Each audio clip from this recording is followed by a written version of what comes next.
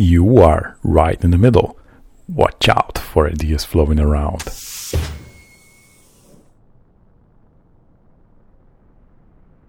Hey, it's good to see you right in the middle. By the way, I'm Marcelo. I'm seeing yours in a smartphone. Everyone has one these days. It connects you to an entire world of both productivity and procrastination.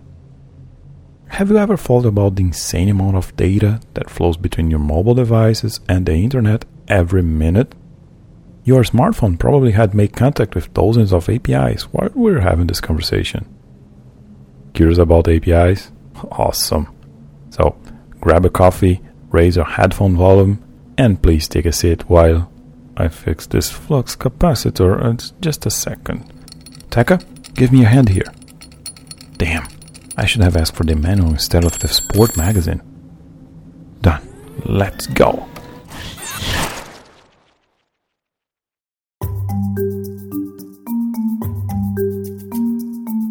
This year is 2003. Kodak released the world's first digital camera with an OLED display, while Intel released the Pentium M microprocessor.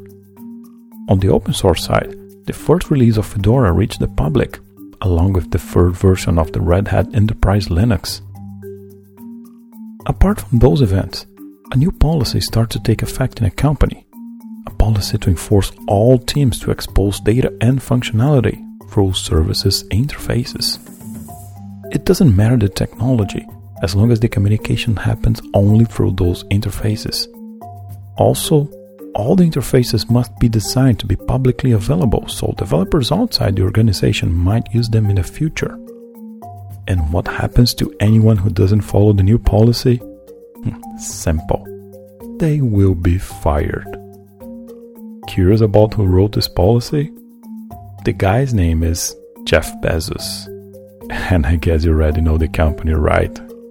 Exactly. It's Amazon. As organizations grow, the internal systems change, become more complex, and, if not well managed, can prevent them to deliver innovative services. Amazon's policy hit the bullseye, allowing the company to promote understanding of departments and to open up parts of its business to create new revenue streams. And no, I didn't put the wrong parameters. This year is really 2003. But this policy will only be publicly known in 2011. Actually, let's head to that year. Fasten your seatbelt. Tekka?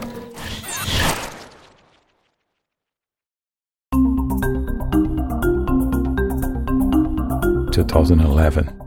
This year we went with about 5,000 APIs in the programmable web directory. That's huge compared to less than 100 in 2003. Sounds like Bezos was right to apply that policy. Web APIs are helping systems to be easily integrated through standardized and transfer protocols and data formats. The thing is, you can create another market by exposing your APIs. Even if you don't want to monetize your APIs, you can still engage developers to build the most creative ways of connecting your customers to your value proposition, like the TweetDeck client for Twitter. In 2008, Ian Dodsworth launched the first version of TweetDeck, a promising dashboard for managing Twitter accounts. Thanks to the Twitter API, TweetDeck could provide a lot of awesome features for its users. In fact, in 2010, TweetDeck was the most popular Twitter app with impressive 23% market share. We're still in 2011, so Twitter will acquire TweetDeck this year for an impressive £25 million.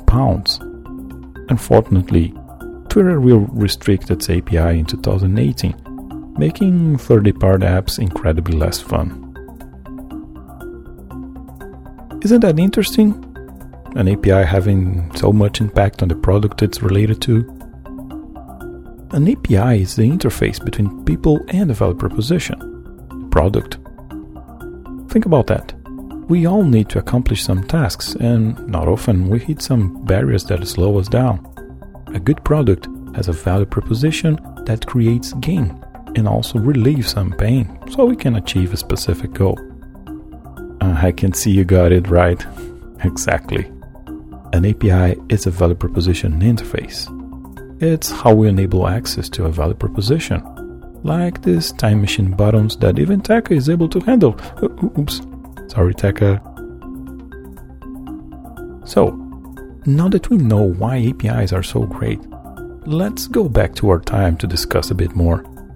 I don't know about you, but time travels always give me headaches. Tekka?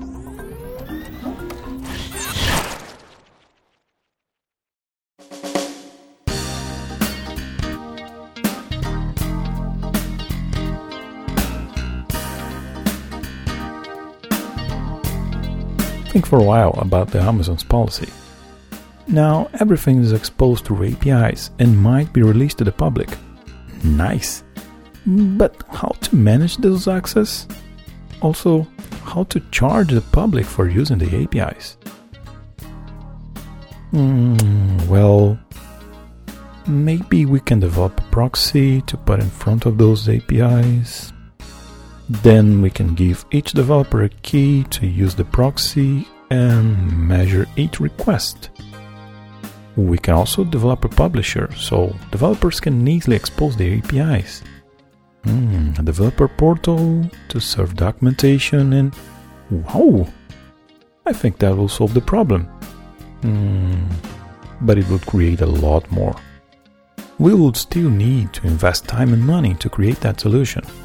But it's not a wise decision to invest in something that is not our core business. Over the time, we will still need to improve, fix security bugs, provide documentation for usage, and so on. That maybe cost us even more than our real product. Better look for something else on the market. Actually, this type of solution has a name. It's called API management. An API management leverages agile frameworks to provide robust synopsis for high-level overviews. This interactive approach to corporate strategy fosters collaborative thinking to further the overall value proposition, thus organically growing the holistic worldview of disruptive innovation via workplace diversity and empowerment. And wait a minute, Tekka, did you hit the business bullshit generator again? Okay, I'll pretend to trust you. Well, anyway, let's talk a bit about API management. Hey, Tekka, pause off. Suppose we will release an API to the public by exposing it through an API management. One of the main features of an API management is the publishing tool. From there, we can point to the API implementation and map available endpoints.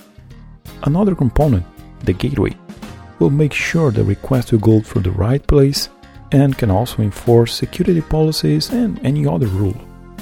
Those rules can also be request limits or even endpoint availability.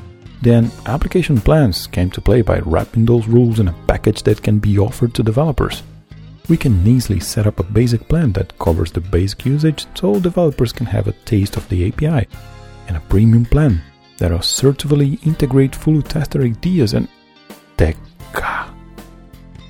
The application plan is the key to a pricing model. So keep that in mind when you publish your API to synergistically create business wins and okay. I'll block your client ID so you won't be able to access the business bullshit API. It's really simple to do that through the API management. Done. You cannot access the API anymore. Now, please be a nice companion and let me finish here. A client ID is what defines the requester of your API. Usually, you pass a client ID and a client secret as credentials to access the API. The gateway can block the request if the credentials are invalid, your client ID is blocked, or your current application plan doesn't allow you to proceed. Of course, nothing will happen if developers cannot figure out how to use the API. Developers should be engaged, and nothing can do it better than a developer portal, a place where developers can browse the available APIs, which application plans are available, and of course, the documentation. The developer portal is the central point of engagement, a place where we collaboratively develop frictionless deliverables. On top of those features, we still have analytics, monitoring, and billing. but I think we should talk about those later. I need to fix this API so Tekka won't be able to dynamically empower customized channels. And okay, Tekka. I'm trying to completely enhance Cloudflare experience, and you're appropriately unleashing distributed functional ideas. How do you think I'll collaboratively productize dynamic human capital if you're still enthusiastically pressing this market-driven cross-platform button?